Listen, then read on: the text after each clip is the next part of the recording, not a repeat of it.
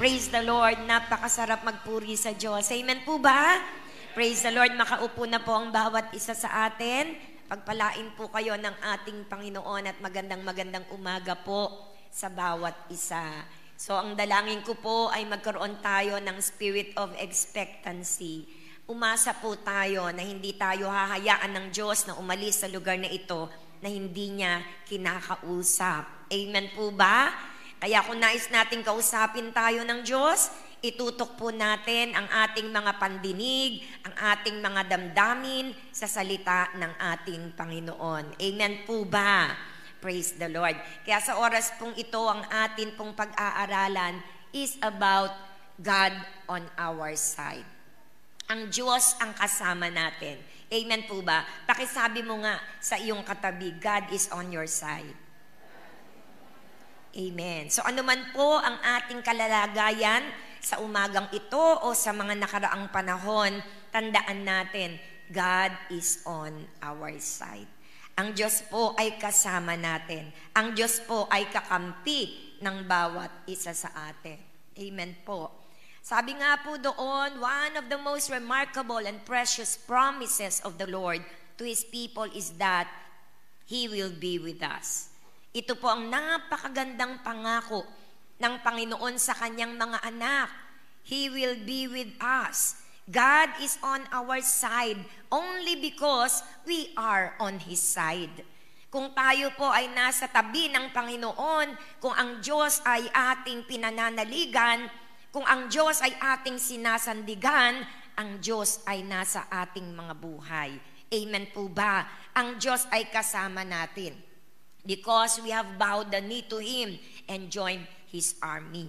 Kaya sasabihin natin, paano bang ang Diyos ay makakasama ko? Paano bang ang Diyos ay sasama sa akin? Sasama ang Diyos sa inyo kung sasama kayo sa Diyos. Pwede ba yun? Na hindi natin kasama ang Diyos? Pwede po. No? Marami na tayong mga bagay na ginagawa sa ating mga buhay na itinatabi natin ng Diyos. Isinasa isang tabi muna natin ang Panginoon. In effect, para po bang sinasabi natin na, Lord, dyan ka muna, ako na muna bahala, kayang-kaya ko to. Kaya iniiwan natin ang Panginoon doon sa isang tabi. Kaya naman po, sa bawat ginagawa natin, kapag sinikap na natin at tayo'y tumingin na sa sarili nating kakayanan, karaniwan ay nagkakaroon po ng maling mga desisyon at maling pagpapasya. Kaya kailangan po ay makita natin ang ating mga sarili na nasa side ng Panginoon. Paano?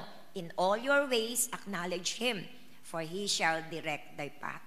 Para tayo manatili sa side na kasama ng Panginoon, dapat hindi natin siya iiwan kahit anong oras. Dapat lagi natin siyang ina-acknowledge. Naranasan nyo na po ba na meron kayong kasama na hindi kayo pinapansin, hindi kayo kinakausap? Na kapag naglalakad, ang bilis niyang maglakad, naiiwan ka? Kayo po ba'y matutuwa sa ganon? Di ka, samahan mo ko.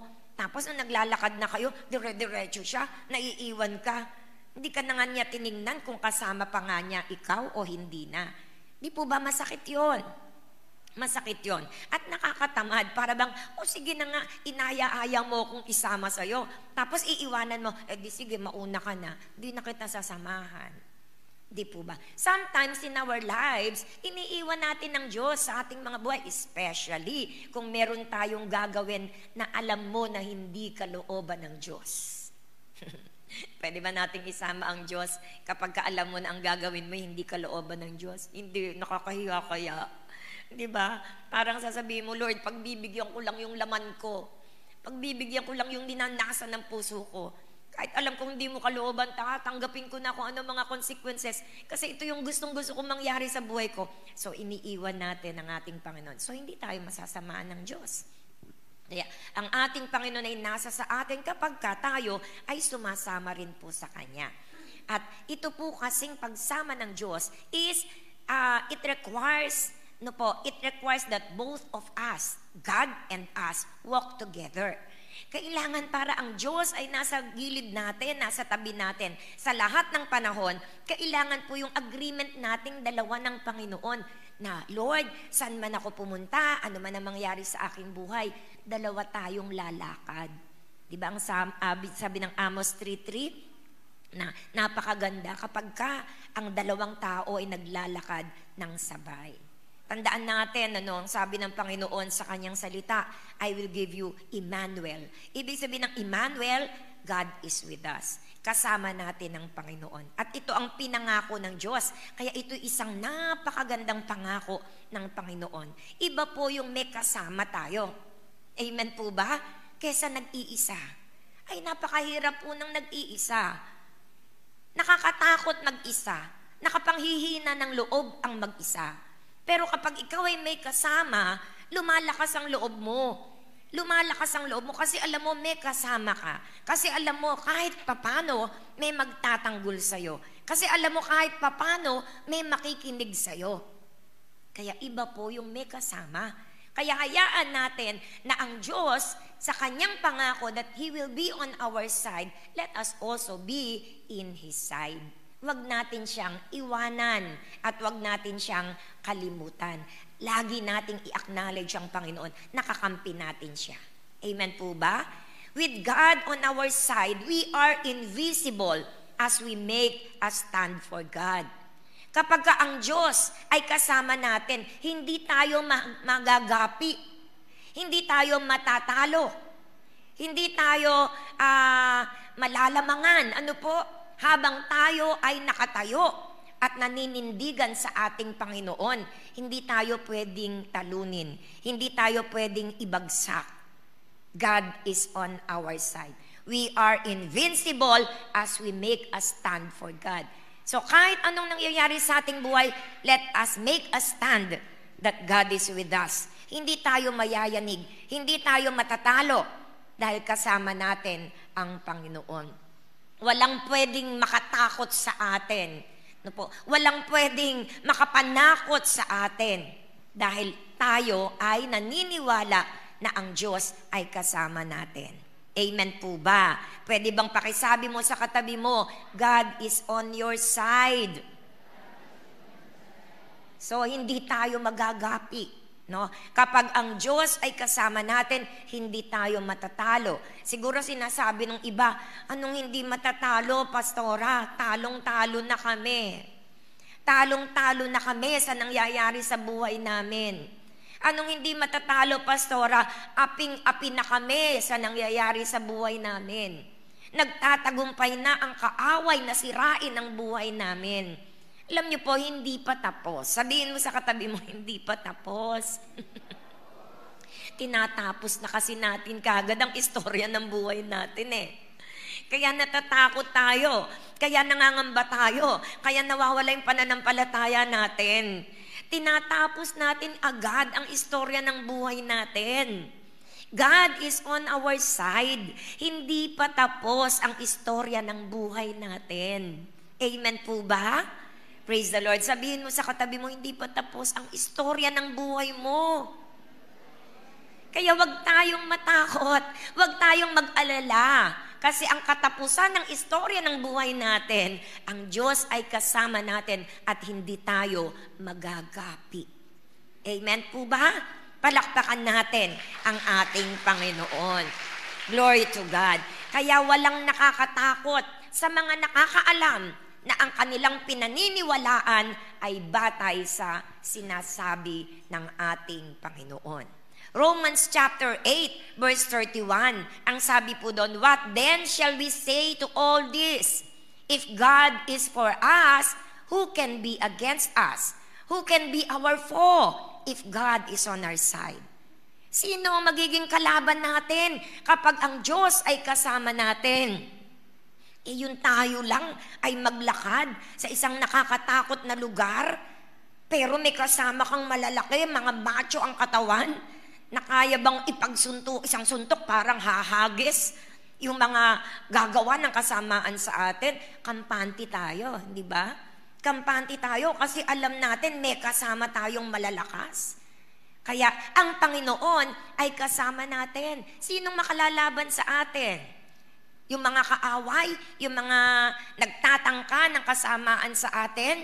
Di ba pag nakita nila, sino ba ang nakatira sa bahay na yan? Yung mga magnanakaw, yung mga rapist, Sino bang nakatira sa bahay na yan? Pag nakita nila, ay grabe, ang lalaki ng katawan. Lagpasan na natin yung bahay na yan. Doon tayo sa mga walang kasama. God is on our side. Walang pwedeng lumaban sa atin. If God is with us, no one can be against us. Walang pwedeng makatalo sa atin. Walang pwedeng makalaban sa atin kasi ang magiging kalaban nila ay hindi ikaw. Ang magiging kalaban nila ay ang Diyos. Amen po ba? Palakpakan natin ang ating Panginoon. So we know that God is on our side. We can be invincible and unintimidated. Kapag alam natin na ang Diyos ay nasa ating panig, maaari tayong hindi tayo magagapi at hindi tayo matatakot. Amen po ba? Kapag alam natin kapanalig natin ng Diyos, walang puwang ang takot sa ating puso. Walang puwang ang pangamba. Walang puwang ang pagkatalo.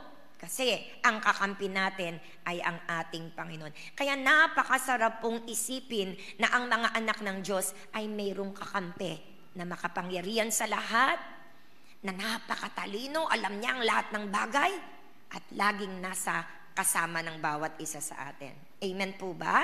Praise the Lord. Kaya anuman ang sitwasyon ng ating mga buhay, wag po tayong manlumo, wag tayong matakot, wag tayong malungkot. Ibangon natin ang ating mga sarili sa pangako ng Panginoon na ang Panginoon ay kasama natin. Amen po ba? Once again, gusto ko pong iparinig sa inyong mga katabi. No, baka natutulog eh. Sabihin niyo po sa kanya, ang Diyos ay kasama mo. Hindi ka magagapi. Ano man ang sitwasyon ng ating buhay, hindi tayo matatalo. No po? We can stand fast. Makakaya nating tumayo. Makakaya nating magpatuloy sa ating mga buhay. Ano man ang nangyayari. Babagsak tayo. Manlulumo tayo. Pero tayo, maaalala natin, kasama natin ng Diyos, bigla tayong tatayo.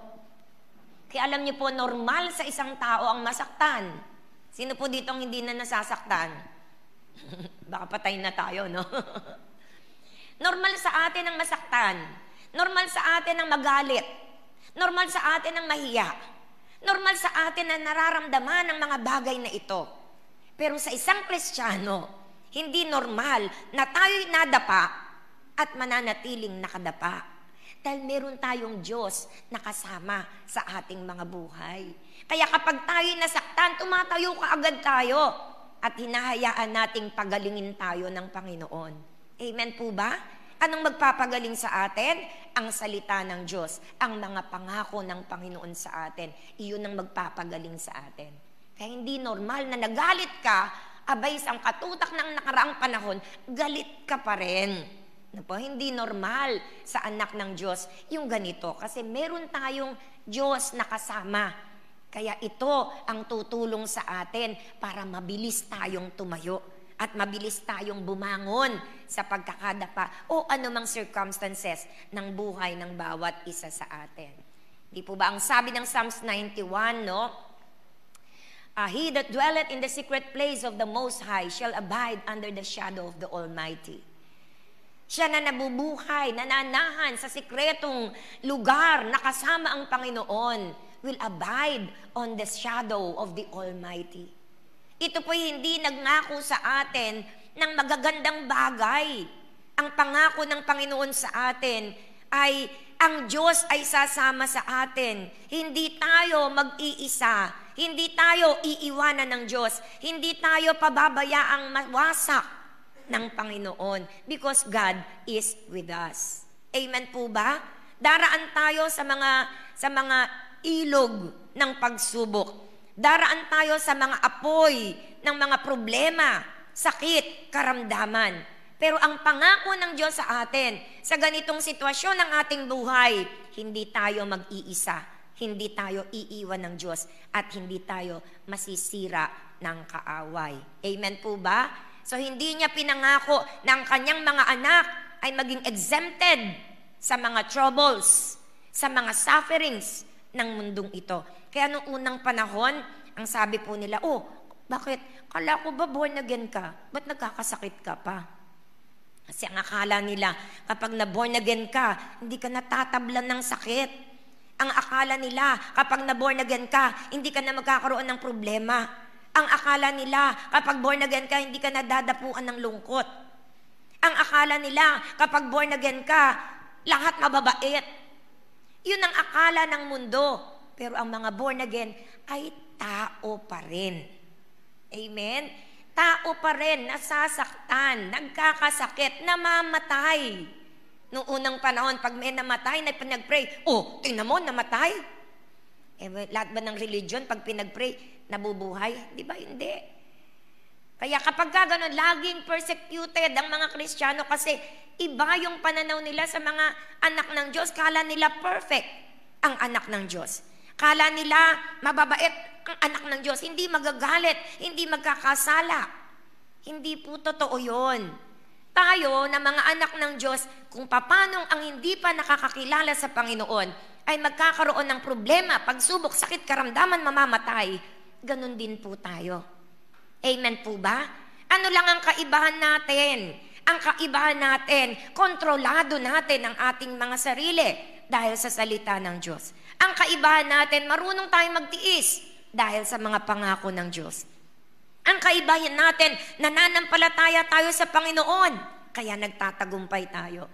Ang kaibahan natin, alam natin na temporary lang tayo sa mundong ito. Kaya napapalagpas natin ang ibang mga bagay.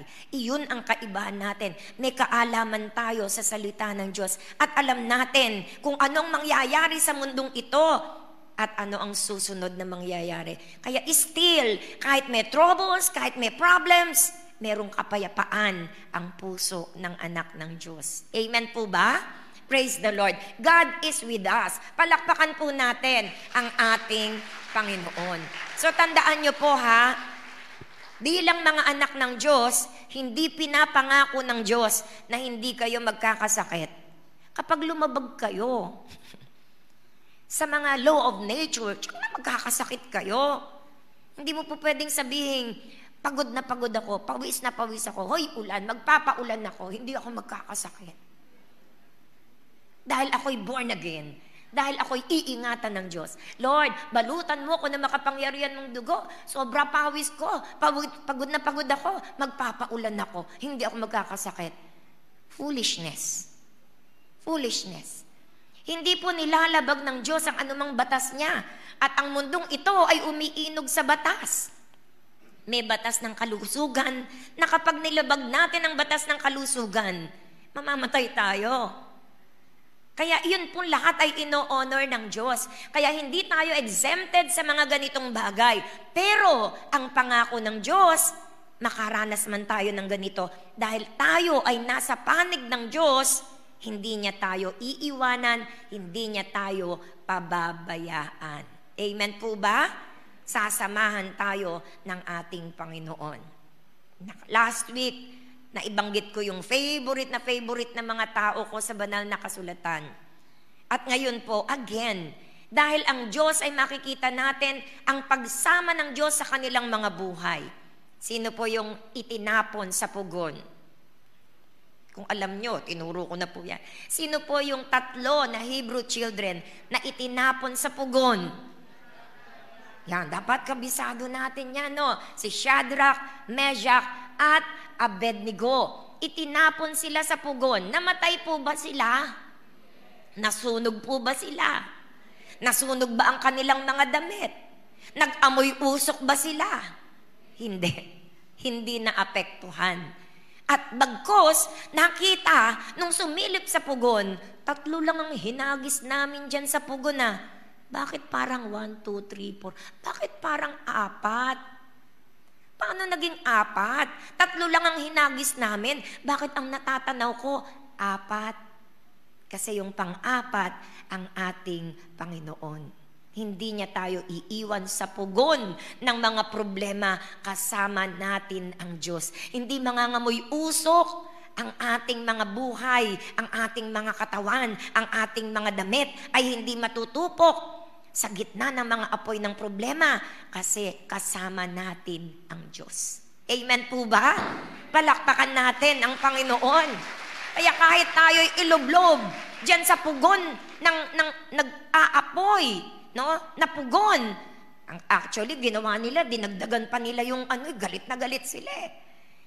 May apoy na, mainit na, dinagdagan. Make it heater, more heater. Kaya nga, hindi ba? Nung ihagis yung tatlo, yung naghagis na sunog. Di ba? Pero sila, hindi. Dahil kasama natin ng Diyos. Sa gitna ng problema mo, sa gitna ng pagsubok mo, sa gitna ng sakit at karamdaman mo, dahil kasama mo ang Diyos, hindi ka mag-aamoy usok. Amen ba? Hindi matutupok ang iyong damit. Lalabas ka sa pugon na yan na mabibigyan ng karangalan at kalwalatian ang ating Panginoon. Amen. Praise the Lord. Glory to God. Palakpakan po natin ang ating Panginoon. Shadrach, Meshach, Abednego, sinamahan ng ating Panginoon. They refused to fall down and worship the golden image of Nebuchadnezzar. But, nung sila'y parusahan, hindi po sila iniwanan ng Panginoon at sila'y iniligtas ng Diyos. Amen po ba? Another, yung kinuwento ko rin nung nakaraan, si Daniel, Si Daniel, sinamahan din siya ng Diyos, kaya hindi siya nilapa ng leon. Alam niyo po ba yung leon na yon na pinagdalhan kay Daniel? Kasi sabi, bawal mag-pray. Pero nanalangin siya. Hindi niya iniba ang kanyang spiritual discipline. Ang iba kapag sinabing, bawal nang magbasa ng Bible. Ang mahuling magbasa ng Bible, pupugutan ng ulo. Ano kaya't ideklara yung ganyan, Bawal nang magbasa ng Biblia. Ang mahuli, hahampasin ng 100 beses. O kaya, parurusahan, ikukulong kapag nagbasa ng Biblia. Ilan kaya ang hindi na magbabasa ng Biblia? Sabi mo sa katabi mo, paano kaya kung gano'n? Magbabasa ka pa ba ng Bible? Kay Daniel, pinagbawal manalangin. Bawal manalangin. Si Daniel, 3 beses talaga siya nananalangin. Pinagbawal ang panalangin. Parurusahan kapag nanalangin. Tayo, kung dumating sa punto ng ating buhay sa mundong ito, ipagbawal ang pagbabasa ng salita ng Diyos. Ano kaya ang sasabihin ng ibang mga Kristiyano? Sasabihin nila, follow the government. Diba? Diba? Gobyerno sila, sundin natin sila. Alam niyo po, our loyalty to men ends when our loyalty to God begins. Kapag ang pinag-uusapan na ay tungkol sa ating pananampalataya, kasi hodang kapalit nito ang ating buhay, dapat ang mga anak ng Diyos, alam na alam natin na tatayo at tatayo pa rin tayo sa ating pinananampalatayanan. Amen po ba? Kaya pag pinagbawal ang salita ng Diyos, ng gobyerno, magbasa pa rin tayo ng salita ng Diyos. Dahil kahit tayo ihagis sa leon na gutom, magiging maamo ang leon na yon dahil kasama natin ang ating Panginoon. Amen po ba? Palakpakan, ala nang pumapalakpak. Parang natatakot na tayo. Parang natatakot na tayo. Alam niyo po, sa ating mga pinag-aaralan, we need to establish our faith in the Lord Jesus Christ. We don't know what will happen in the future. We don't know how our faith will be tested. Hindi natin alam kung gaano ang pagsubok na gagawin sa ating pananampalataya. Kaya po tayo aral ng aral, dikdik ng dikdik, na pinakamahalaga ang buhay sa eternity kaysa sa buhay sa mundong ito. Para kung dumating ang ganong panahon, hindi masusubukan ng ating pananampalataya, maging kapalit man nito ay ang ating mga buhay. Amen po ba? Pwede bang pakisabi mo sa katabi mo, kahit kapalit ang buhay mo, huwag mong isusurrender ang pananampalataya mo. Because this is so important. This is so important. Once na ang isang tao'y namatay, paghukom na kaagad. Anong masasaysay natin kung isinurrender natin ang ating pananampalataya? Ilang taon ka na lang mabubuhay sa mundong ito. Isinuko mo pang yung pananampalataya. Tapos pag namatay ka, impyerno ka. Ano bang nandun sa eternity? Eternity. The word itself, eternity. Walang katapusan. Pinagpalit mo sa mga temporaring bagay sa mundong ito. Kaya yun po'y dapat na itanim natin ng malalim sa ating puso at sa ating isipan. Sabi ng Bible, what shall it profit a man if he gains the whole world but loses his own soul? Our soul is more important than the whole world. Ganon kahalaga ang ating kaluluwa. Ikinumpara sa lahat ng bagay sa mundong ito, all the things in the world na ninanasan natin, na pinagsisikapan natin, sila po'y walang kabuluhan kung ikukumpara sa ating mga kaluluwa. Amen po ba? Kaya itanim yan natin sa puso natin. Our soul is more important than anything in this world. Amen po ba? Praise the Lord. Para kung ano man yung gagawin ng kaaway, weapon ng kaaway sa atin, na pang mundong ito, hindi tayo masyadong maaapektuhan. Babangon at babangon tayo, iiyak tayo sandali, pero i-compose natin ang ating mga kaisipan. Ang eternity is more important than now. And then we will stand, we will move. Hindi tayo pwedeng i-paralyze ng kaaway. No, nasasabihin mo, ano magagawa? Ano ako? Sa buhay na ito, pagod na ako, hirap na ako. Habang hindi kinukuha ng Diyos ang ating mga buhay, ipagamit natin sa Diyos. Huwag nating sayangin ang ating lakas, ang ating talento, ang ating buhay, habang hinihintay natin ang muling pagbabalik ng Panginoon. Amen po ba? Praise the Lord. Palakpakan natin ang ating Panginoon. So sa Daniel chapter 6, si Daniel ay naging matibay at matatag sa kanyang pananampalataya. At siya'y nakaligtas sa leon dahil kasama niya ang Panginoon. At dahil dito, pinarangalan ng Diyos sa lahat ng tao. So yung ating inner conviction can overcome any outer pressure to compromise. Na hindi natin i-compromise yung ating inner conviction sa mga outer pressure. Alam niyo, ang dami-daming pressure sa mundong ito. Daming pressure sa mundong ito na pwedeng yung inner conviction natin, ma-compromise natin. Let us not allow this. God is on our side. Look what God did for this courageous teenager. God protected Daniel. God prospered Daniel. And God promoted Daniel. Nung mapagtagumpayan ni Daniel, ang leon, nanatili siya sa kanyang pananampalataya hanggang parusahan siya dun sa leon. Anong naranasan ni Daniel? Iningatan siya ng Panginoon. Pinagpala siya ng Panginoon at ipinromote siya ng Panginoon. After all the problems, after all the trials, after all the testing, is promotion coming from the Lord. Amen po ba?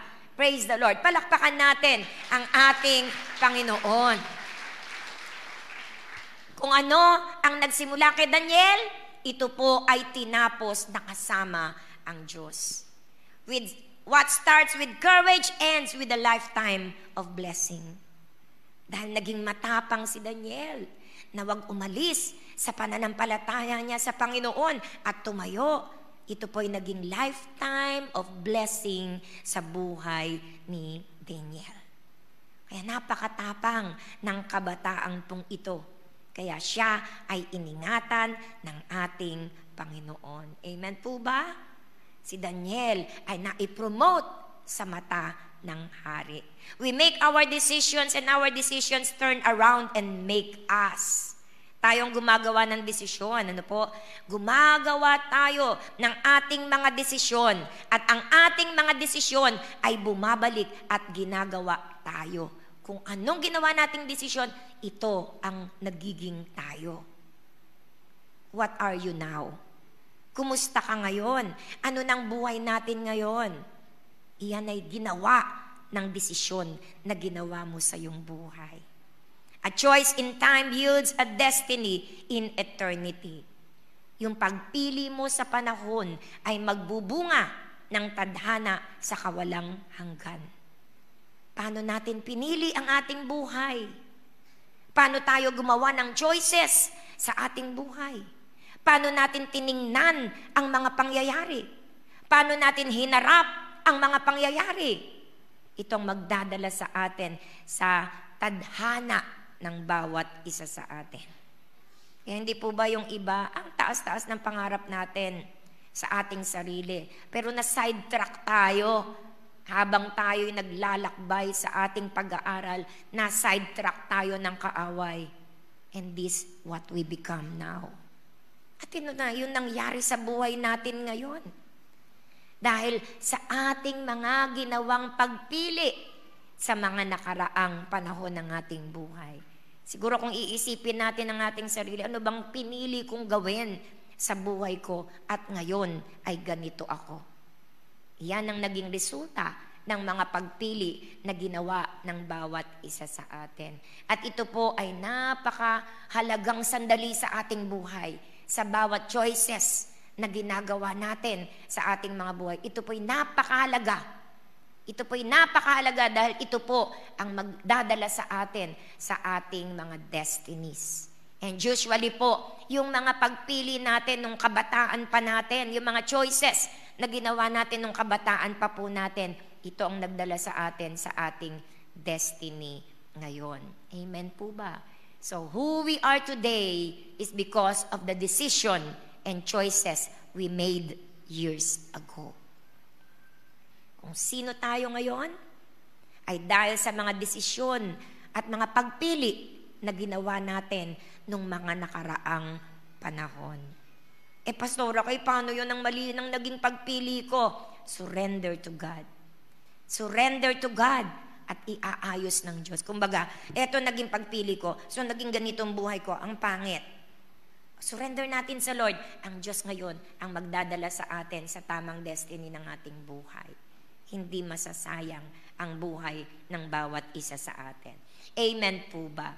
Praise the Lord. So si Daniel, si Shadrach, Meshach, Abednego, tumayo dahil alam nila, kasama nila ang ating Panginoon. Because they knew God. Kilala ba natin ang Panginoon?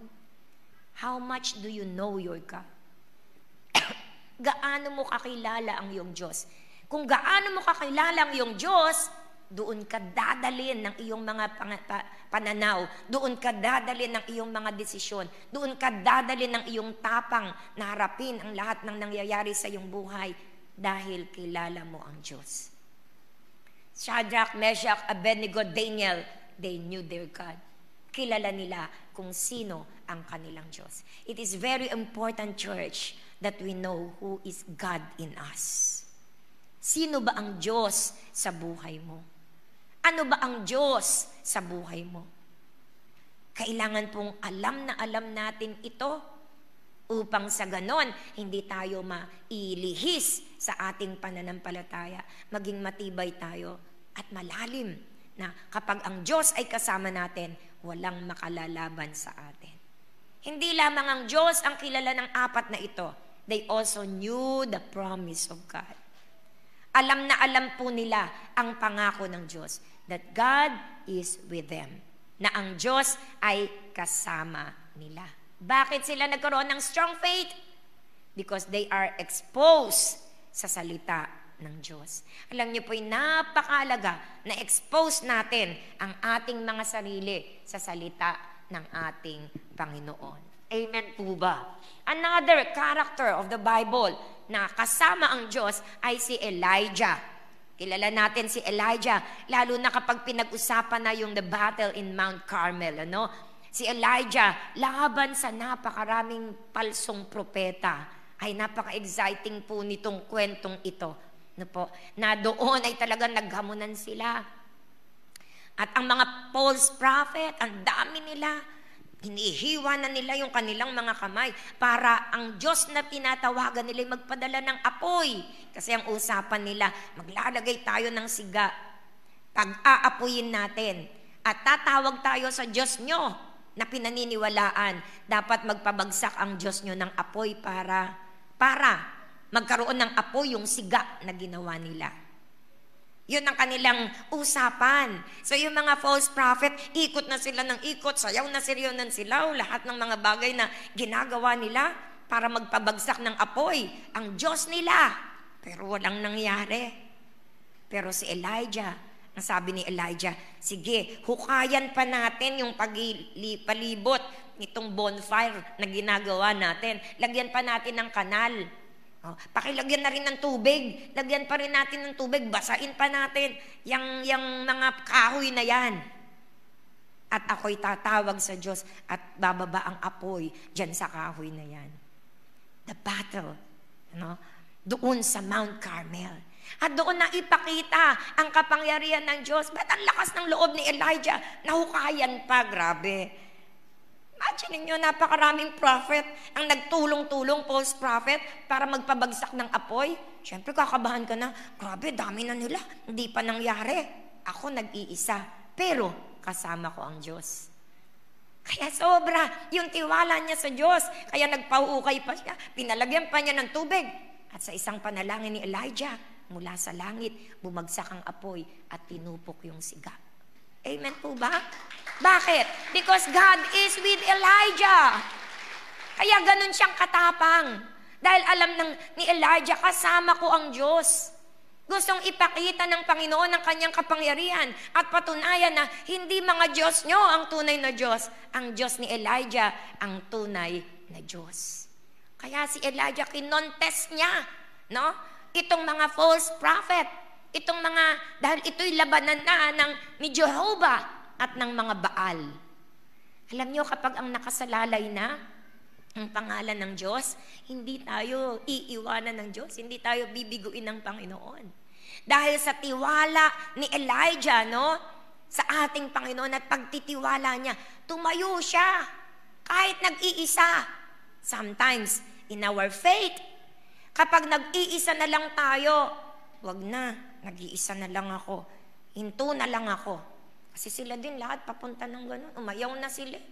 Yung mga barkada ko, nagtigilan na. Tigil na rin ako. Kahit nag-iisa na tayo, alam natin, ito yung kalooban ng Diyos, ito yung sinasabi ng Panginoon, ito yung dapat nating gawin bilang anak ng Diyos, kahit nag-iisa na lang tayo. We must stand up. Kailangan tayuan natin iyon. Alam niyo, may kanta kami nung unang panahon. I have decided to follow Jesus. No turning back, no turning back. Though no one joins me, still I will follow. Kahit walang sumunod sa akin, kahit walang sumama sa akin, I will not turn my back to the Lord. Magpapatuloy ako. Dapat favorite song natin yan.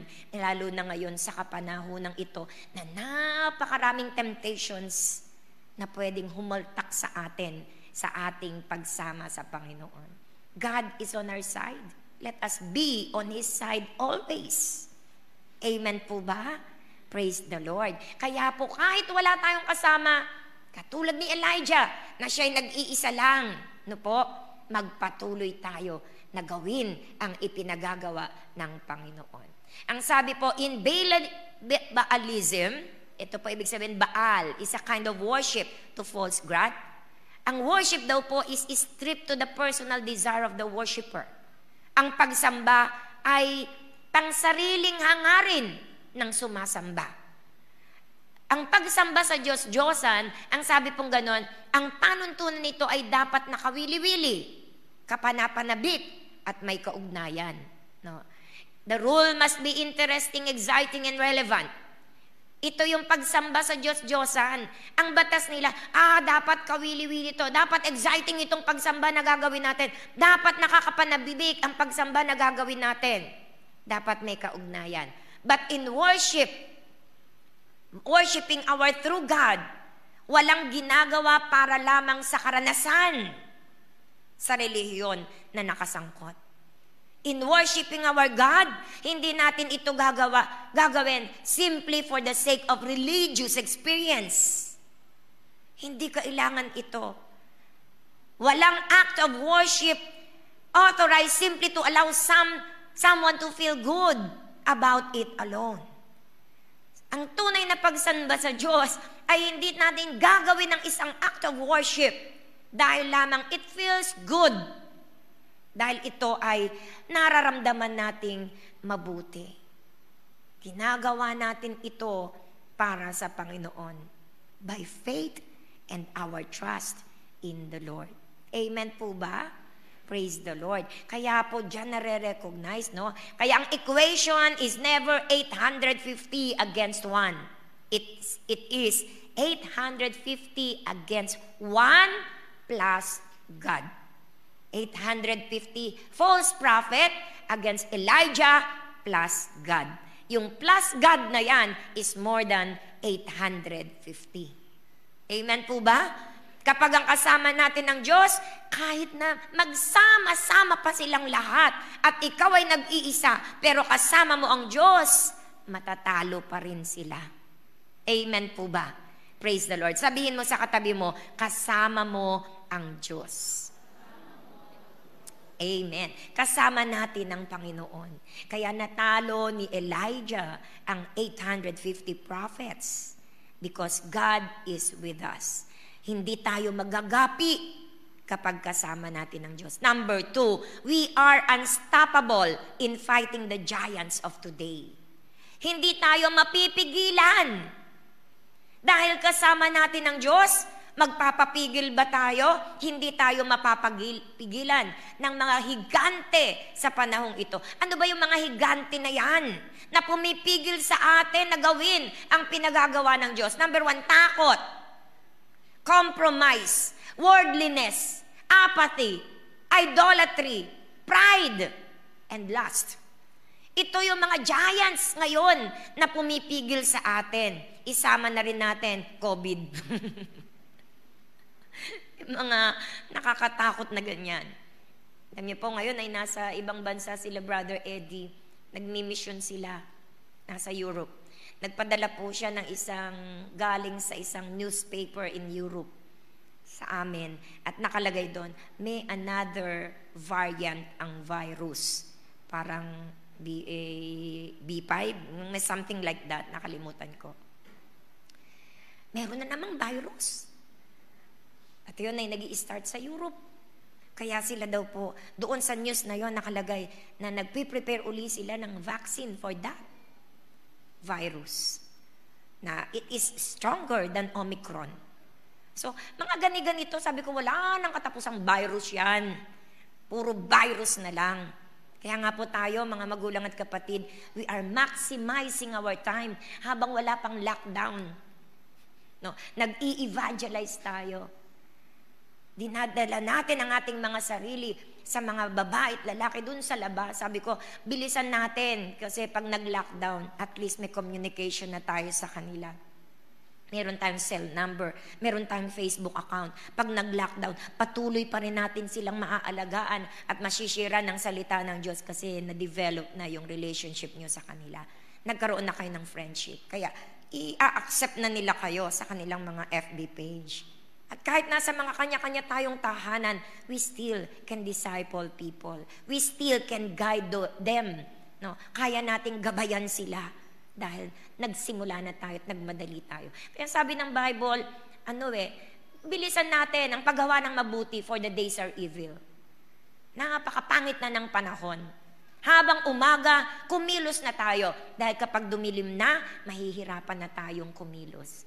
Habang hindi pa nagla-lockdown, mag-share na tayo ng Word of God. Makipagkaibigan na tayo. I-share na natin ang salita ng Diyos para kapag dumilim na, kahit social media, kaya natin silang alagaan at dalin sa ating Panginoon. We are unstoppable in fighting the giants of today. Sa Job chapter 42 verse 2, ang sabi po dito, I know that you can do anything and no one can stop you. Because we're on the Lord's side, we can't be sidetracked, derailed, delayed. God is unstoppable. And so we, in Christ, is also unstoppable. Sabihin mo sa katabi mo, you are unstoppable. So let us align our lives in the plan of God. I-align natin ang ating mga buhay sa plano ng Diyos upang hindi tayo pwedeng patigilin at hindi tayo pwedeng pigilin. Amen po ba? Walang makapaghihinder ng ating progress kapag alam nating kasama natin ng Diyos. So, sabihin mo sa katabi mo, huwag kang titigil sa paggawa ng kalooban ng Diyos. Amen? Because we are unstoppable. Si David, his fight against Goliath. Ay, sino ba tong si Goliath na to? 1 Samuel 17, si Goliath ay talagang napakalaking tao, natakot nga yung mga sundalo para silang bahagang buntot no? Habang tinutuya ni Goliath ang Diyos at ang army ng Israel. Ang mga army na ito, nandun nakatago, nakaganyan, nanghahamon. Hindi sila kumikilos, tago ng tago. The giants in the land. Pero anong ginawa ni David? Maghahatid lang ng pagkain sa kanya mga kapatid na sundalo. Uy, narinig niya, tinutuya ang Diyos ng Israel. Narinig niya, tinutuya ang army ng Israel. Aba, hindi siya nagtago. Wala siyang anumang sandata, kundi ang puso niya na nagmamahal sa Diyos. At siya'y lumitaw at sabi niya, wala ba kayong gagawin? Tinutuya. Tinutuya ang ating Diyos, tinutuya ang mga army ng Diyos, wala ba tayong gagawin? Is there not a cause? Kaya siya po yung lumaban doon sa kay Goliath. Pinagsuot nga siya ng mga sandata ng mga costume ni Saul. Sige, isuot mo yan, ganyan. Lalakad-lakad siya. Hindi po ako sanay dito. Hubarin natin. Okay na po ako dito. Isling na lang and 5 smooth stone. 5 makikinis na bato. At isang sling lang po ang kailangan ko. Si Goliath, armado. Ang laki, ang taas, bihasa sa pakikipaglaban. Si David, bihasa sa pagpapastol ng mga tupa. Pero ang lakas ng loob. Kasi alam niya, kasama niya ang Diyos. Tayo po, napakarami nating giants na kinakaharap. Tayo wala. Katiting na katiting, we are like grasshoppers sa mga giants na nakapaligid sa atin sa buhay na ito. Pero kahit tayo grasshopper lamang sa paningin ng ibang mga tao, dahil kasama natin ng Diyos, kaya nating lumaban sa mga higante ng buhay na nararanasan natin. Amen po ba? Because God is with us. Dahil ang Diyos ay kasama natin. Let us be like David. No? Anong tinayuan ni David? Walang armas, walang sandata, walang nalalaman sa pakikipaglabanan. Nandun lang sa pagpapastol. Pero ang sabi niya, ang mga leon ay natatalo niya. Kaya yung mga leon na natalo niya, sasamahan siya ng Diyos. At gagapiin niya si Goliath. At dahil doon, di ba, ang istorya, natalo ni David si Goliath. Yan ang mga children's story. We are unstoppable to conquer all the giants of today. Because God is on our side. Dahil kakampi natin ng Panginoon. So meron tayong courage at meron tayong faith na katulad ni David. Sabi mo sa katabi mo, huwag kang maiinip. God is working. Amen? Ang kalaban natin, inip Gusto natin, tapos na kagad ang labanan Lord, sige na, you are in our side. Tapusin mo na yung labanan. God has a purpose. Huwag tayong maiinip. Magtiwala tayo sa Panginoon. Huwag tayong matakot. Kakampi natin ang ating Panginoon. So let us not stop. David's courage was not because of his personal size or strength. Ang tapang ni David, nakuha ba niya sa kanyang laki? Liit nga niya Parang natuya si Goliath Ito ba ilalaban niyo sa akin? So, hindi siya tumapang dahil sa kanyang size. Hindi siya tumapang dahil sa kanyang lakas. Wala nga Hindi siya tumapang dahil sa military armament. Hindi siya tumapang dahil sa number of support ng ibang tao. Diba tayo minsan matapang lang tayo pag maraming nakasuporta sa atin. Pero pag wala na tayong mga nakasuporta sa atin, bahag na buntot natin. Si David hindi tumapang dahil sa maraming support na meron siya. He knew that God was with him. Ang nagpatapang kay David, alam niya na ang Diyos ay kasama niya. Kaya tayo, dapat tumapang tayo sa mga giants of today. Dahil alam natin, kasama natin ang ating Panginoon. Amen po ba? Pwede bang pakitapik nyo lang yung katabi nyo at sabihin mong kasama mo ang Diyos? You are unstoppable. So hindi tayo pwedeng patigilin, hindi tayo pwedeng i-paralyze. We are unstoppable. There is a need for people of deep faith and courage who will go against the giants today.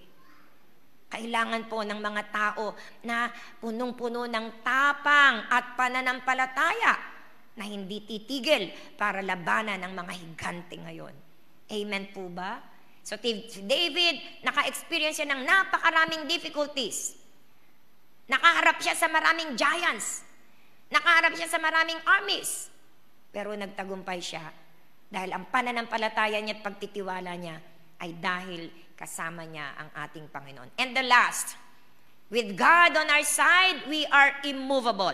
Sabihin po natin, immovable. Hindi matitinag. We are immovable in our commitment to the Great Commission. Hindi tayo matitinag sa ating commitment ng Great Commission. Ano yung Great Commission? Go and make disciples of all nations. This is the command of the Lord. Hindi ito appeal ng Diyos sa kanyang mga nilikha. Ito po'y utos ng Panginoon sa lahat ng mga babae at lalaking nakakilala sa Panginoon. We are immovable in our commitment. Sabihin po natin, commitment to our Great Commission. Kaya alam niyo po ba, yung 90 na tao na ngayon po'y nag-a-undergo ng ating training, merong mga umaayaw. Sabi ko, hindi pwede na umayaw. Alam niyo po kung bakit ayaw kong payagan na wag silang magpatuloy? Because ang utos ng Diyos, lahat ng kanyang mga anak ay kinakailangang gumawa ng Great Commission. Kailangan ibahagi natin ang mabuting balita ng kaligtasan sa bawat isa. And in my case, as your pastor, ayoko pong dumating yung pagkakataon na sasabihin ng Diyos, ba't hindi ka humayo at nagpahayag ng mabuting balita ng kaligtasan? Hindi po ako marunong, Lord. Hindi ko po alam ang gagawin ko. That's why we have trainings. Dahil may training.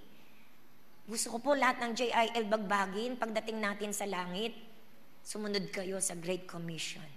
Kahit saan kayo naroroon, ipahayag nyo ang mabuting balita ng kaligtasan ng Panginoon. Ayoko pong maging accountable na kayo ay nandito sa church na ito at hindi natin na i-push na sumunod tayo sa pinag-uutos ng Lord. This is a command from God. Ito po'y utos ng Diyos. Hindi tayo exempted dito. No? Magbibigay na lang ako. Hindi tayo exempted dito. We need to evangelize. We need to make disciples. Ito po yung commitment described that the person who is willing to give their time and energy to something that they believe in. What do you believe? Alam niyo po, nung nagsisimula ang JIL, estudyante pa lang kami, grabe, nag-aapoy ang puwet namin. Gusto namin lumabas kaagad. Gusto namin mag-share kaagad ng Word of God. Hindi kami makali. Ayaw na nga namin mag-aral noong mga panahon na yun kasi po, si Brother Eddie, ibang klaseng mag-motivate. No, pag binidiscuss na niya ang salita ng Diyos, nandun siya sa second coming. Andun siya sa tribulation. So kami, nagiinit kami, grabe. Maraming mapupunta ng impyerno, maraming maiiwan. Kaya kami po'y nagkukumarag na mag-share ng gospel, ng Word of God. At ito yung pinaniniwalaan namin na makapagliligtas sa tao. Actually, born again na kami, langit na kami. Bakit ganon? Kasi utos ng Diyos. Ayaw niya na may mapahamak. Diba? Kung hindi mo mahal ang Panginoon, ba't ako magpapakahirap? Born again na ako. Pag namatay ako, langit na ako. Ba't ako magpapakahirap mag-share at bastusin ng mga tao? Hindi naman po lahat ng sinisharean natin, okay. May mga sinisharean tayo na babastos. May mga sinisharean tayo na pinagtatawanan tayo. May mga sinisharean tayo na nilalait tayo. Ba't ako magtitiyaga ng ganito? Born again na naman ako. It's because of the love of God. Dahil sa pag-ibig ng Diyos, ayaw ng Panginoon na lahat ay may mapahamak. Gusto ng Panginoon, lahat ay makarinig ng salita ng Diyos. Lahat ay mabigyan ng pagkakataon na makarinig ng salita ng Diyos. Paano mag-share ng gospel? Paano mo ba tinanggap si Jesus sa puso mo? Ano ba ang nangyari sa'yo nung tanggapin mo si Jesus sa puso mo? Iyon lang ang isi-share natin. Kung anong naranasan natin, iyon ang sasabihin natin. Bakit ba tayo naligtas? Naligtas tayo dahil biyaya lang ng Diyos. Wala tayong ginawa sa ating sarili. Naligtas tayo dahil ito'y biyaya lang ng Diyos sa pamamagitan ng ating pananampalataya. Bakit kailangan nating maligtas? At saan tayo dapat iligtas? Sa apoy ng impyerno. Dahil ang lahat ng tao'y nagkasala. Walang mabuti, wala kahit isa. Ang kabayaran ng kasalanan ay kamatayan sa dagat-dagatang apoy ng impyerno. Itinakda sa taong minsan ay mamatay pagkatapos paghukom. Kaya ang tao ay nasa panganib. Kaya kinakailangan na ang ginawa ni Jesus sa krus ng Kalbaryo ay hindi mawalan ng kabuluhan. Ikaw na naligtas. Ikaw na nakatanggap ng buhay na walang hanggan. Kinakailangan tayo'y maging kamay ng Diyos. Tayo'y maging bibig ng Diyos upang marami pang tao ang lumapit sa Panginoon at makakilala sa ating Panginoon. Dahil this is the reason why Jesus died on the cross. At hindi natin pababayaang mawala ng kabuluhan ang kamatayan ni Jesus sa krus ng Kalbaryo. Ang gusto ng Panginoon, lahat ay makakilala sa Panginoon. Lahat ay mabigyan ng pagkakataon na makakilala sa Kanya. At tayo na mga nakakilala sa Kanya ay humahayo dahil mahal natin ang Diyos. Isipin nyo na lang namatay si Jesus dahil sa ganitong bagay para ang mga tao makakilala. Bibigyan nyo ba ng hindi nyo ba pahahalagahan ang kamatayan ni Jesus? Hayaan ba nating masayang ang sakripisyo niya? Kikimkimin ba natin ang mabuting balita ng kaligtasan ng Panginoon? Kaya nun, sa bawat kita namin ng tao, pag nakakita ka namin ng tao, nung panahon na yan, iniisip namin, ano ba to? Langit, impyerno. Ganun na kagad kami. Langit, impyerno. Naku, baka impyerno. Sisharean mo na kagad ng Word of God. Kasi baka impyerno. Ang kamatayan, dagli-dagling dumarating. Baka pag pinabayaan kung hindi ko ma-share ng Word of God to, mamatay to, lagot ako. Sisingilin ng Diyos sa akin ang kanyang mga dugo dahil hindi ko siya binabalaan. Hindi ko siya winarningan. Ganun lagi yung isip namin. Kaya nagsishare ka ng gospel, nagmamadali ka ng pagbabahagi ng salita ng Diyos kasi hindi mo na pinagpapabukas. Kasi baka mamaya, mamatay yun nang hindi nakakakilala sa Panginoon. At may mga pangyayari na nga pong nangyari. Doon sa pinagbabible studyan ng isang kapatiran. Yung anak, yung family nag-open ng gawain. Pero may isang anak na ayaw umattend. Laging umaalis pag Bible study. Lagi namang hindi nagkukulang yung nagtuturo. Attend ka muna. Sige po, bukas na lang. Tapos yung susunod na linggo, attend ka muna. Sige po, bukas na lang. Saka na lang po. Kasi ang akala ng tao na yon, ng kabataan na yon, marami pa siyang panahon sa mundong ito. Yun pala'y nakatakda na siyang mamatay. At alam niyo po ba, isang araw sabi niya, bukas na lang po, saka na lang po. Paglabas niya ng kalsada, rumaragasa ang isang sasakyan. Nabundol siya, patay, hindi umabot sa ospital. Dead on arrival. It is appointed unto all men to die once, after this the judgment. How many times na ang mga tao binibigyan ng pagkakataon ng Panginoon na marinig ang mabuting balita ng Panginoon, pero hindi ba tinutuya tayo? Pinagtataguan tayo. Alam niyo po yun?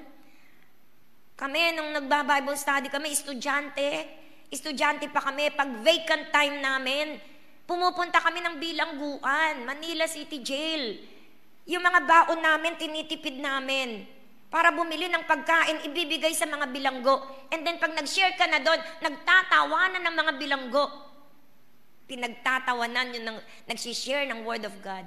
Pero nagpapatuloy pa rin kami.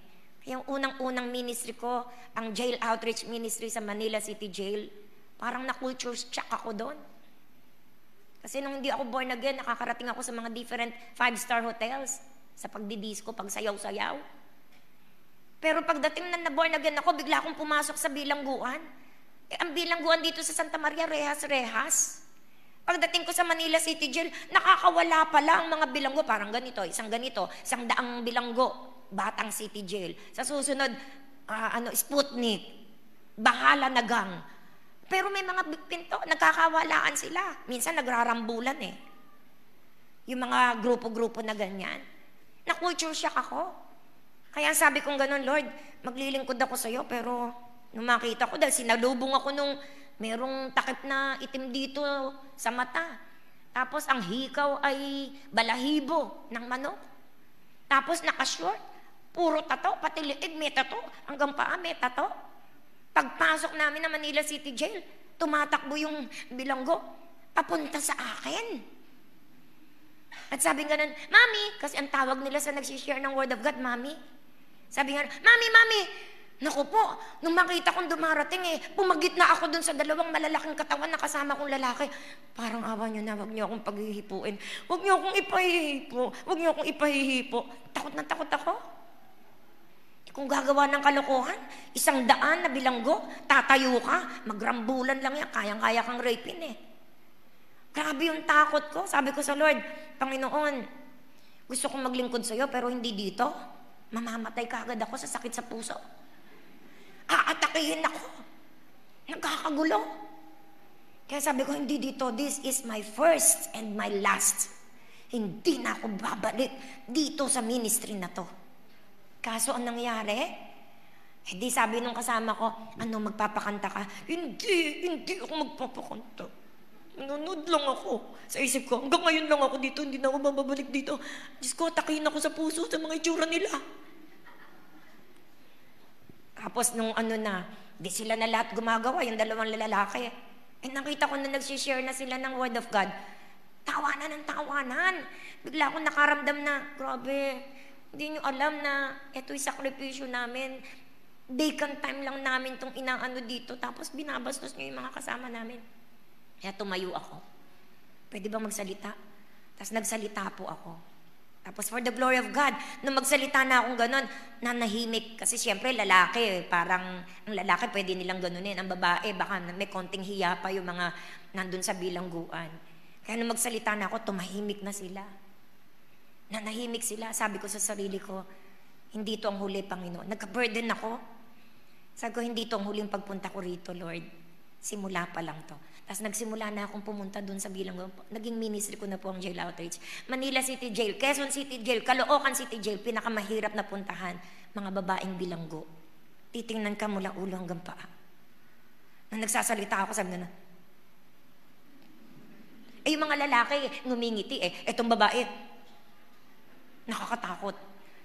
Mas nakakatakot turuan ng mga babae na nasa bilangguan kaysa lalaki kasi magalang-galang pa sila. Tapos tinanong ko, Oy, bakit ka nandito? Ang kinakain nila, isang ganyan, no? Tapos aayain ka, kain, mami. Sabi ko, hindi, sige. Tapos, ba't ka nandito? Kasi ako snatcher sa Quiapo, kinuha yung teritoryo ko, pinatay ko. Kaya ako nandito. Biniro ko, hoy, pag nakalaya ka, tandaan mo ko, wag mo akong hold upin. Binibiro ko. Yung isa naman, ba't ka nandito? Nakapag-rape ako. Ilan na na-rape ko. Imagine mo, nandun ka, rapist, mamamatay tao. Pero kapag si Kristo'y nakilala nila, bumabait sila. Amen po ba? Praise the Lord. Palakpakan po natin ang Panginoon. We are unstoppable, immovable in our commitment to the Great Commission. Na ang commitment natin i-share ang salita ng ating Panginoon. Alam nyo, pag naiisip nyo yung sinasabi ni Brother Eddie sa amin, kahit minsan, magmi-mission kami sa Hong Kong, sa Singapore. Kasama ko si Brother Eddie, si Ate Dory. Nakaupo kami sa airport. May mga Chinese na daldal ang gulo-gulo. Tapos nakatabi namin, sasabihin ni Kuya Ed Kay, dapat bago tayo umalis ng airport, born again na yung katabi mo. Ganon lagi. Lagi kang bubulungan, dapat born again na yung katabi mo. Kaya ang gagawin mo, share ka rin ng Word of God. New Year sa Hong Kong, putukan ng putukan. Sabi ni Brother Eddie, ang daming tao, nakakilala na kaya sila sa Panginoon. Yun ang naiisip ni Brother Eddie. Hindi nakikita yung putukan, na napakagandang mga fireworks display. Ang iniisip niya, nakakilala na kaya yan sa Panginoon? Okay, wala bang pulpito dito? Tatayo lang ako, magpe-preach lang ako ng gospel. Laging ganun. Take every opportunity to share the gospel. Kahit waiter, sasabihin niya, sharean mo yan ng Word of God, pinaglingkuran tayo. Dapat bago tayo umalis, maborn na ganyan. Puro ganun ang bukang bibig niya. Kaya kami naman, nasanay.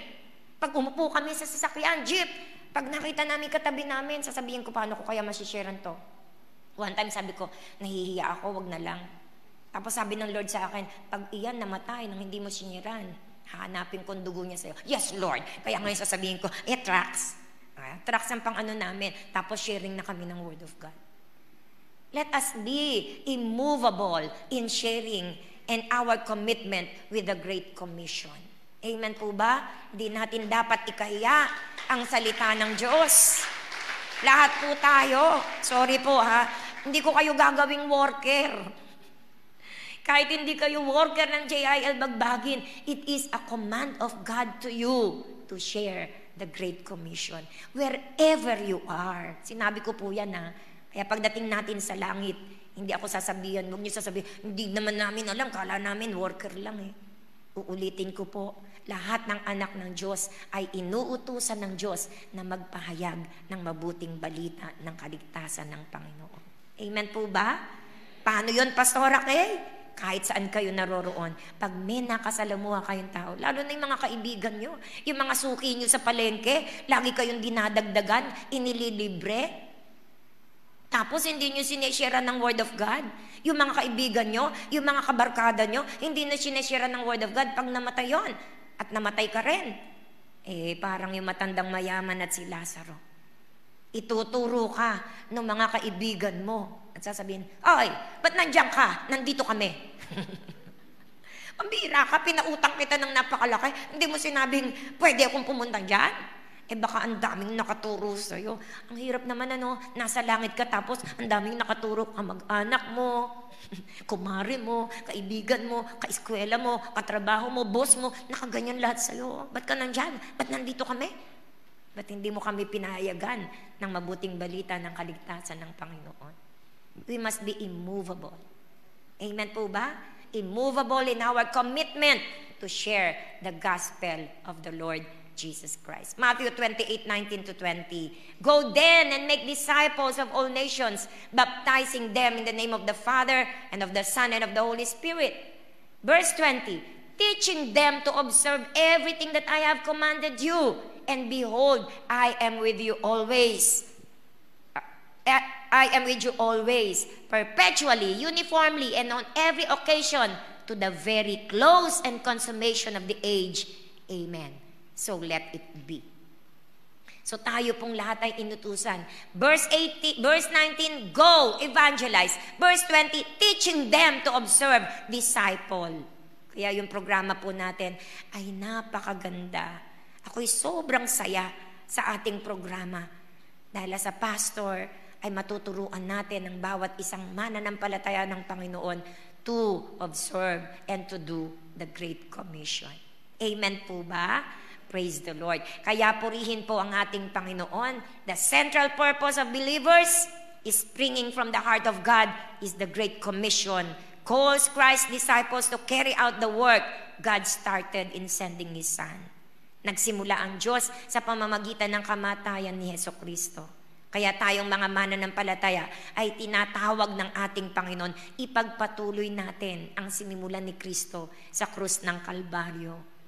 Bakit namatay si Jesus na ating minamahal sa krus ng Kalbaryo? Para sa mga makasalanan.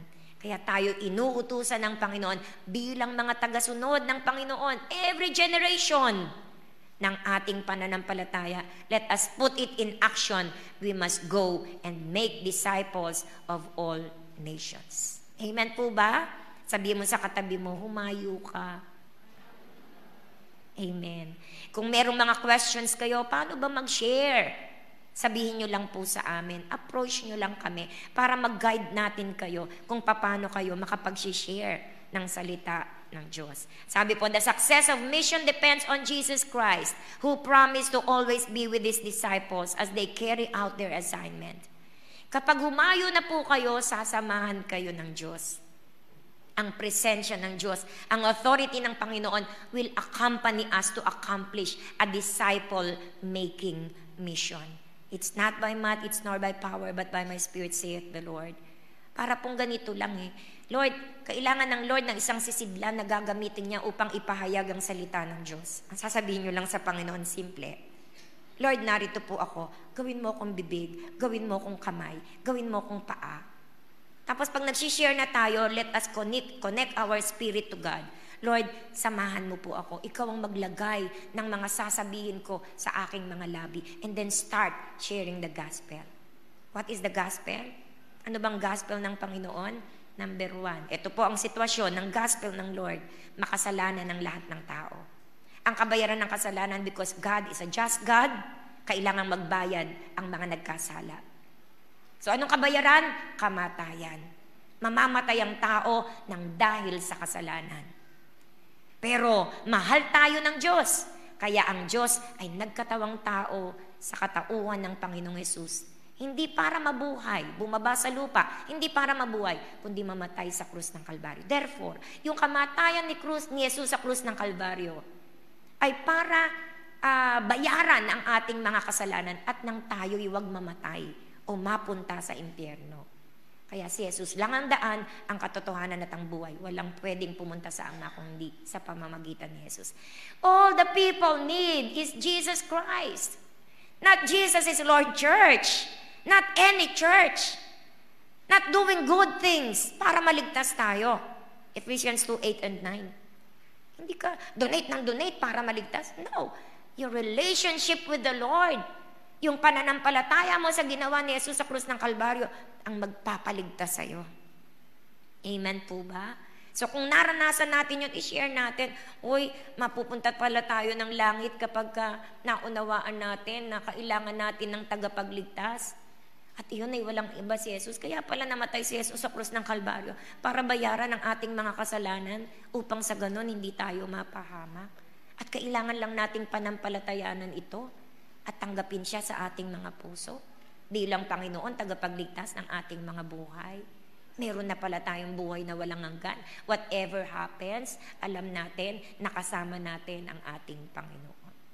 Kaya ang sabi po ng 1 Corinthians 15, thanks be to God who gives us the victory, making us conquerors through our Lord Jesus Christ. Therefore, my beloved brethren, be firm, be steadfast, immovable, always abounding in the work of the Lord, always being superior, excelling, doing more than enough in the service of the Lord.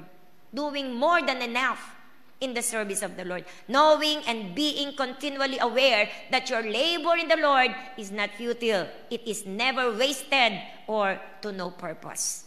Na ang lahat ng mga bagay na ginagawa natin ay hindi masasayang. If God is for us, then we are on the winning side. Amen po ba? Praise the Lord. Walang makagagapi sa atin. Walang makapagpapatigil sa atin. At ang ating commitment sa Panginoon ay, sa gospel ng Panginoon ay magpapatuloy. Amen po ba? Palakpakan po natin ang ating Diyos na buhay. Sabihin po natin, we are invincible, unstoppable, immovable, because God is with us. Dahil ang Diyos ay kasama ng bawat isa sa atin. Pwede po bang tayo tumayong lahat?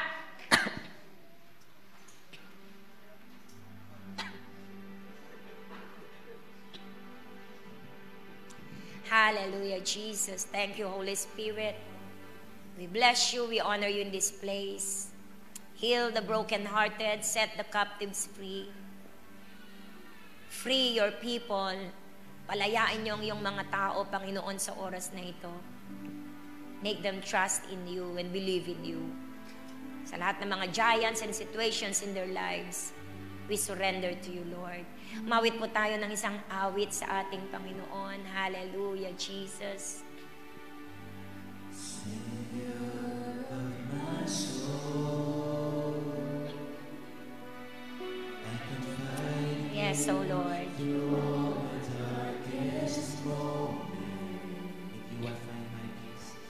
In you I find my peace, my comfort when I'm weak.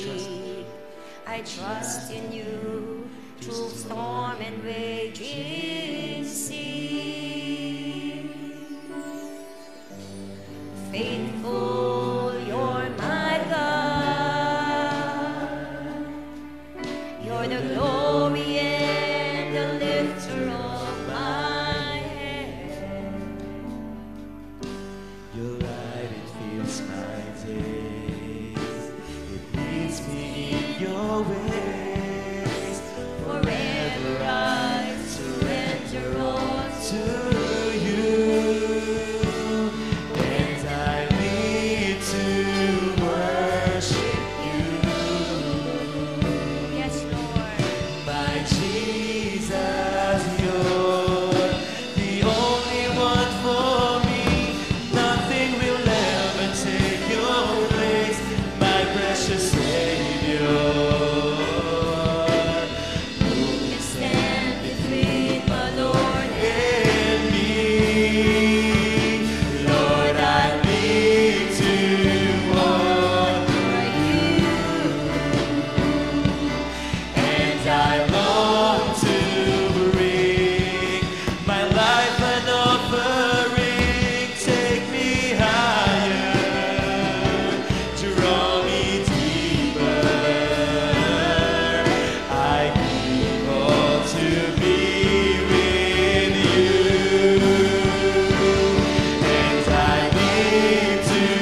po bang itaas natin ang ating mga kamay sa ating Panginoon as we surrender our lives? Jesus, Yes. you're the only one for me. Nothing will ever take your place, my precious Savior. Who can stand? Lahat ng problema, lahat ng alalahanin, lahat ng takot, give it all to Jesus. Yes, we surrender, Lord. And I long to bring my life an offering. Take me higher, draw me deeper.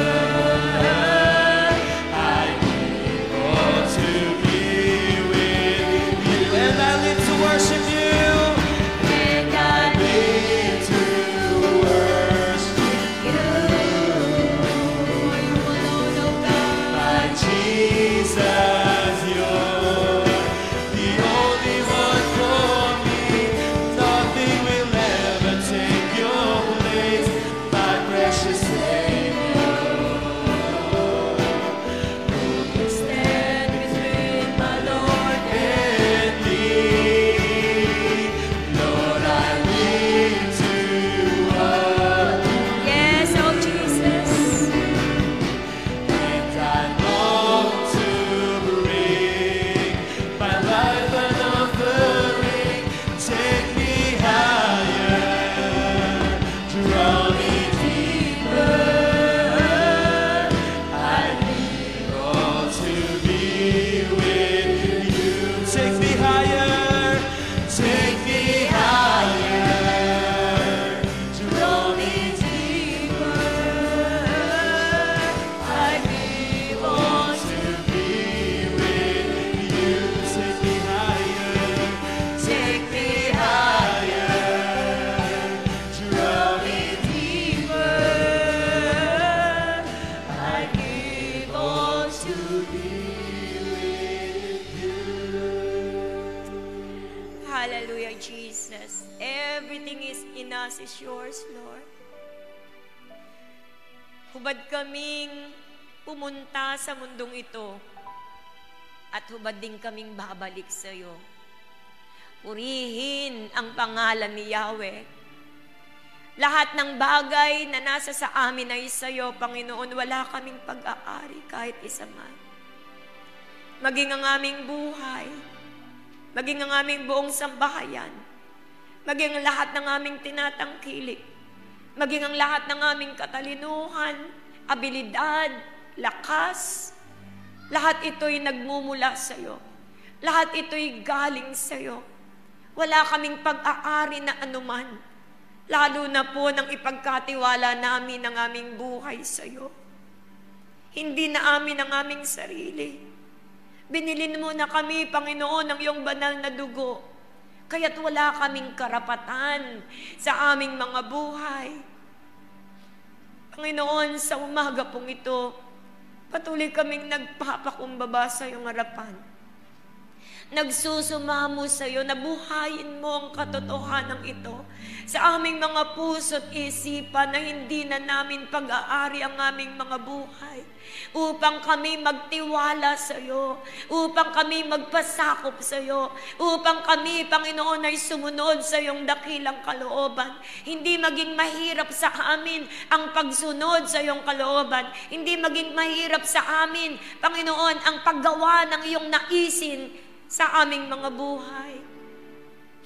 We are not our own. We are yours, Lord. Kami po, Diyos, ay pag-aari mo. Kaya sa oras na ito, Panginoon, ang lahat ng aming nararanasan, ang lahat ng aming nararamdaman, Panginoon, kunin mo ang lahat ng ito. Kunin mo ang lahat ng takot. Kunin mo ang lahat ng pangamba. Kunin mo ang lahat ng pagkaawa sa sarili. Kunin mo lahat, Panginoon, ng kahihiyan.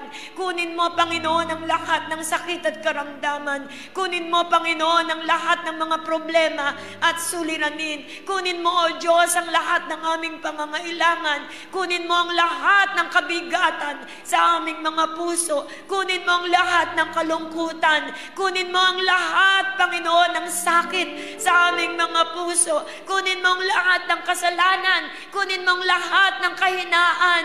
Kunin mo lahat, Panginoon. Ipinagkakatiwala po namin ang lahat ng ito sa iyo. Binibitiwan namin ang lahat ng ito sa iyong paanan. We submit, we surrender everything in your hands, Lord. Sapat na sa amin, sa mga pangyayaring ito ng aming buhay, na ikaw ay kasama namin, na nakikita mo at batid mo ang nangyayari sa amin. Nakikita mo at naririnig ang aming pag-iyak araw at gabi. Sapat na sa amin na nandyan ka, Panginoon. At alam namin na kami, Panginoon, ay nasa winning side. Hindi pa tapos ang aming istorya ng buhay. Sa bandang huli ay makikita namin ang iyong pagpapala. Makikita namin ang iyong pagsama. Makikita namin ang katagumpayan na ibibigay mo sa buhay ng bawat isang anak mo. Panginoon, tulungan mo kaming maging matibay. Tulungan mo kaming maging matapang. Tulungan mo kaming mapuspos ng pananampalataya. Tulungan mo kaming makita ka sa bawat senaryo ng aming buhay. Tulungan mo kaming maramdaman ang iyong presensya sa bawat pangyayari ng buhay ng bawat isang anak mo. Tulungan mo kami, Panginoon, na magtiwala sa iyo, lumapit sa iyo, isurrender ang lahat sa iyo, at bigyan mo ng kapayapaan, kagalakan ang iyong mga anak. Tulungan mong makausod, makamove, makabangon, Panginoon, at muling makapagsimula. Huwag mo kaming pabayaang tumigil. Huwag mo kaming pabayaang manlumo. Huwag mo kaming pabayaan na sumuko sa pangalan ni Jesus. Hawakan mo kami ng mahigpit, Panginoon, in Jesus' name. At kung nakikita namin, O Diyos, na para bang kami ay talo, Panginoon, magtiwala kami sa iyo. At wag naming pahalagahan ang mga bagay sa mundong ito. Isipin namin ang naghihintay na gantimpala kapag napagtagumpayan namin ang lahat ng ito sa susunod na buhay. Panginoon, maraming salamat. Heal the brokenhearted. Set the captives free. Fill us with joy overflowing. Fill us with peace.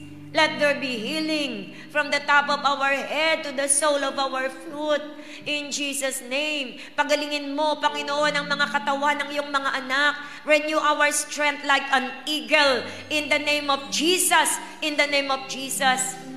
At higit sa lahat, Panginoon, samahan mo kami, lalo na, Panginoon, sa paggawa namin ng iyong dakilang kalooban. Be with us in sharing the gospel. Let the anointing of the Lord, pwede po bang itaas niyong inyong mga kamay sa oras na ito? Let the anointing of the Lord flow upon the hands of your people right now in the name of Jesus Christ of Nazareth. Anoint every way, everything na gagawin ng mga kamay na ito sa pangalan ni Jesus sa buong linggong ito. Let there be anointing. Guide them, Lord. Gabayan mo po ang iyong mga anak sa pangalan ni Jesus at pabayaan mong sa mga kamay na ito maparangalan ang iyong dakilang pangalan in Jesus' name. Bless every works of these hands. Pagpalain mo ang lahat ng bagay na gagawin ng mga kamay na ito. Lord, I pray, seal that anointing with the most precious blood of the Lord Jesus Christ that was shed in the cross of Calvary. Hindi mananakaw ng kaaway ang anointing na ito na ibinaba mo sa kamay ng iyong mga anak. In the name of Jesus, we will heal the sick. In the name of Jesus, ipapatong namin ang aming kamay sa may sakit. Ang may sakit ay gagaling. Pagpapalain mo ang lahat ng bagay na hihipuin ng aming mga kamay. Your children will be set as head, always head, and never be the tail. In the name of Jesus, itataas mo ang iyong mga anak. Pararangalan mo ang iyong mga anak. Pagpapalain mo ang iyong mga anak. Pagtatagumpayin mo ang iyong mga anak. Palalakasin mo ang iyong mga anak. In the name of Jesus. In the name of Jesus. Gamitin mo ang aming mga buhay upang ang iyong kalwalatian ay makita, upang ang iyong kapangyarihan ay makita, upang ang iyong pag-ibig ay maramdaman, upang ang iyong gawa, Panginoon, ay mamalas sa buhay ng bawat isang anak mo sa pangalan ng aming Panginoong Yesus. Lord, today we thank you. Maraming salamat sa lahat ng bagay na ginawa mo. Ngayon, aalis kami, Panginoon, sa lugar na ito mamaya na punong-puno ng pananampalataya, equipped to face the giants in the name of Jesus. Full of courage and faith because the Lord is with us. Dahil ikaw ay kasama namin. Walang nakagagapi sa amin. Walang nakalalaban sa amin. We will be unstoppable, invincible. We will be immovable in the name of Jesus. In the name of Jesus. Parangalan mo po ang iyong pangalan sa buong linggong ito. Pinagkakatiwala namin sa iyo ang lahat ng mangyayari sa aming buhay. Lahat ng mangyayari sa aming pamilya. Pinagkakatiwala namin sa iyo ang aming mga problema at suliranin. Pinagkakatiwala namin sa iyo ang aming kalusugan sa buong linggong ito. Pinagkakatiwala namin sa iyo ang aming buhay sa buong linggong ito. Pinagkakatiwala namin ang lahat ng mangyayari sa aming buhay, sa aming sambayan, sa ministry na pinagkatiwala mo sa amin sa buong linggong ito. Let God be God and let the enemies be scattered in the name of Jesus. In the name of Jesus. At Panginoon, sa pangalan ni Jesus, let the blood covering of the Lord Jesus Christ be upon each and every one of us. Be upon our loved ones. Be upon our finances. Be upon all the problems and troubles. Let the blood of Jesus be upon us. In Jesus' name. In Jesus' name. Panginoon, marami pong salamat. We promise to give you all the glory, honor, and praise. In Jesus' name. At sa darating na linggo, ibabalik mo kaming lahat. Nagkakasiyahan ang aming mga puso, kasama ang aming sambahayan, kasama ang aming mga mahal sa buhay, kasama ang aming mga kaibigan sa lugar na ito upang parangalan ka, dakilain at papurihan. Thank you so much, oh God. We give you praise. We give you glory. We give you honor. In the sweet name of our Lord and Savior Jesus Christ, we pray. Everybody says, Amen and Amen. Praise the Lord. God bless you all po.